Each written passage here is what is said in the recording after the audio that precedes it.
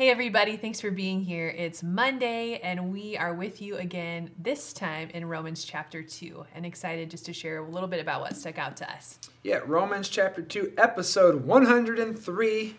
We're here. I love Romans. Romans is so solid.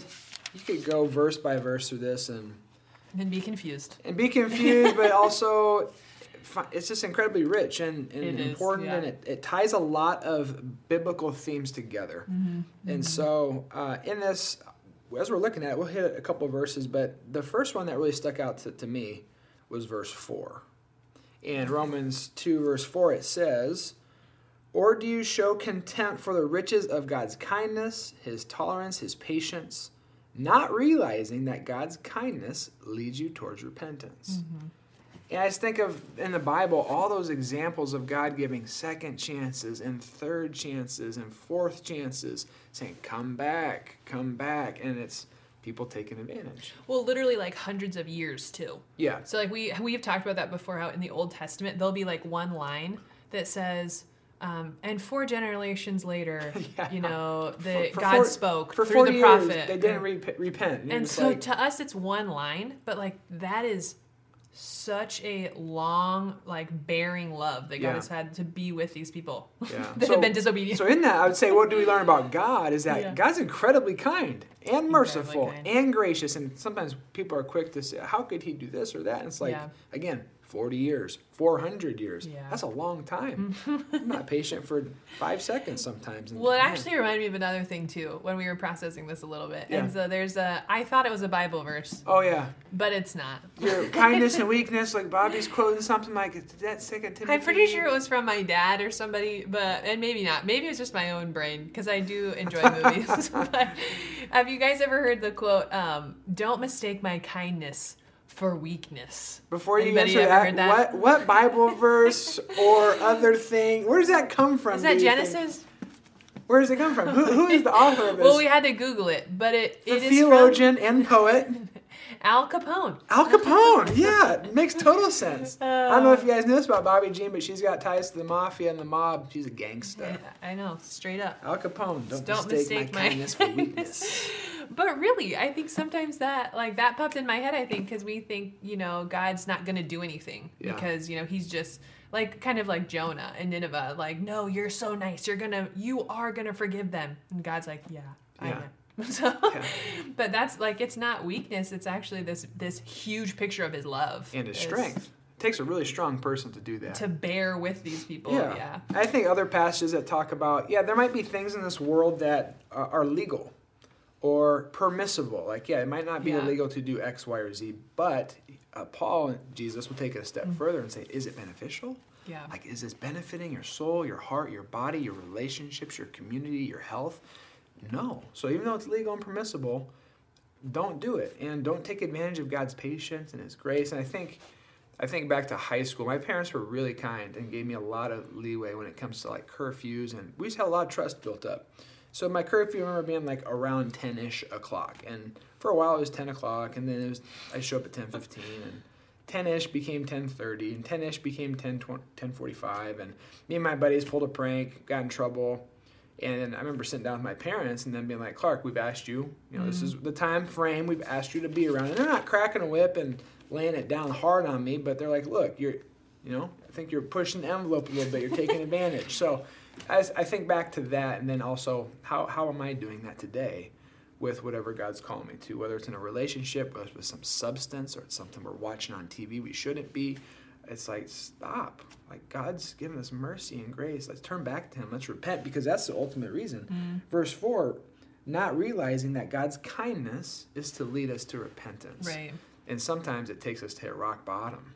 So we're like, whew, all right, I got no other options than to go back, So. Yeah, but if we continue on to our next thought, that's verses 14 and 15, is that it leads us to repentance because we have this consciousness. Yes. Yeah. You want to read right verses? And wrong. You want to read verses 14 and 15? I do.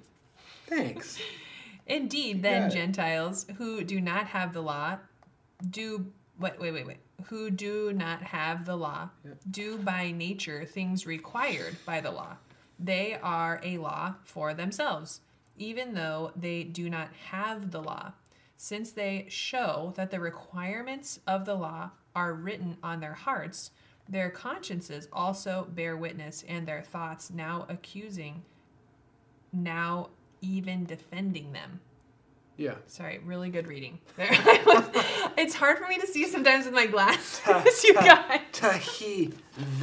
Oh, I'm like Kirby's really good at reading too, but I have to like follow the finger, and so I just put my finger down. It's rubbing off on you. It's all right. It's all right. You're doing a good job, man. But what do you think about it? Verses 14 and 15. I don't know. I just spent so much time reading, I can't comprehend. My comprehension is low right now. It's okay. So let's connect the dots here. Do, please. God's kindness leads us to repentance, and then verses 14 and 15, what Paul is teaching is that whether you're a Christian or not, all humanity made in the image of God, deep down in their hearts our moral compass is spinning, and we can't always find true north, but we do have truths that are embedded in us. That we know. Like, for instance, you shouldn't kill somebody. Almost every human being that's in a right state of mind knows that's not wrong. That ain't cool. Yeah, you're not supposed to do that.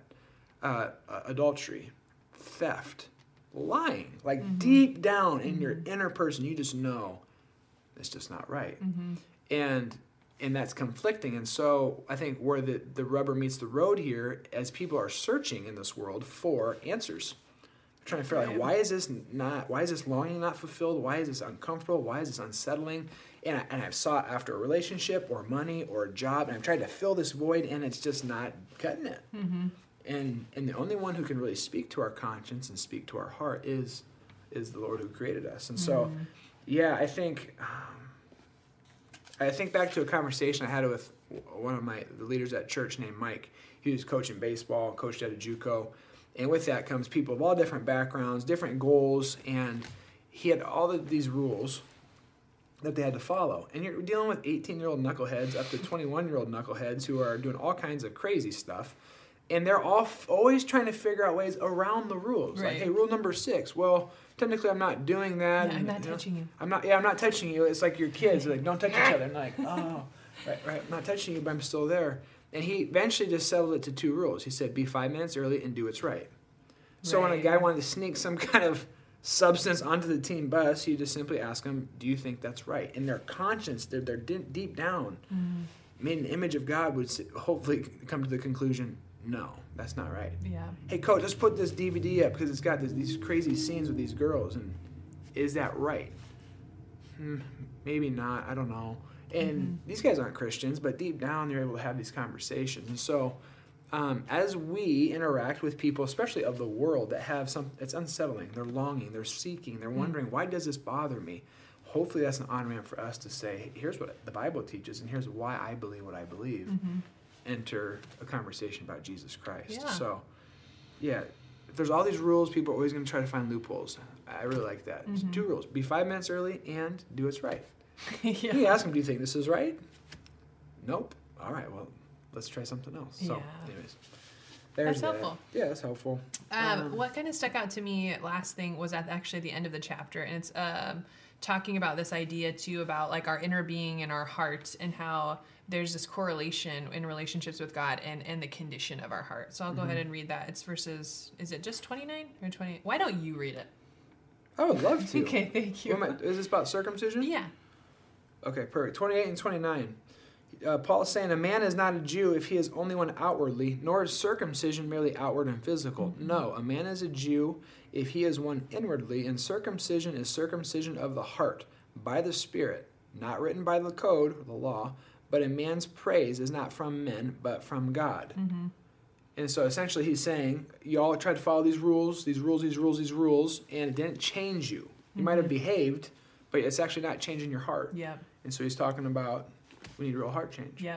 And that what stuck out to me in that is literally the connection between this picture of circumcision and circumcision of the heart. Because sometimes, people will talk about the Old Testament and New Testament being disjointed, or, this doesn't make sense or that doesn't make sense. But literally Paul's speaking with his background in mind to this issue, saying, actually, Jesus has fulfilled this. Like what we've talked about in the Old Testament is important and it remains true because it tells us of our lineage, it tells us of our heritage, it tells us where we've come, and now we have this brilliant, beautiful picture of where we're going. Because like Ezekiel, like all over the Bible talks about, because our hearts have been made new in Christ and what He's done. Yeah. And so so that's kind of what stuck out to me a little bit from Romans 2. Cool. So hey, I think that's all we have for you today. But as we wrap up, we say this almost at the end of every podcast.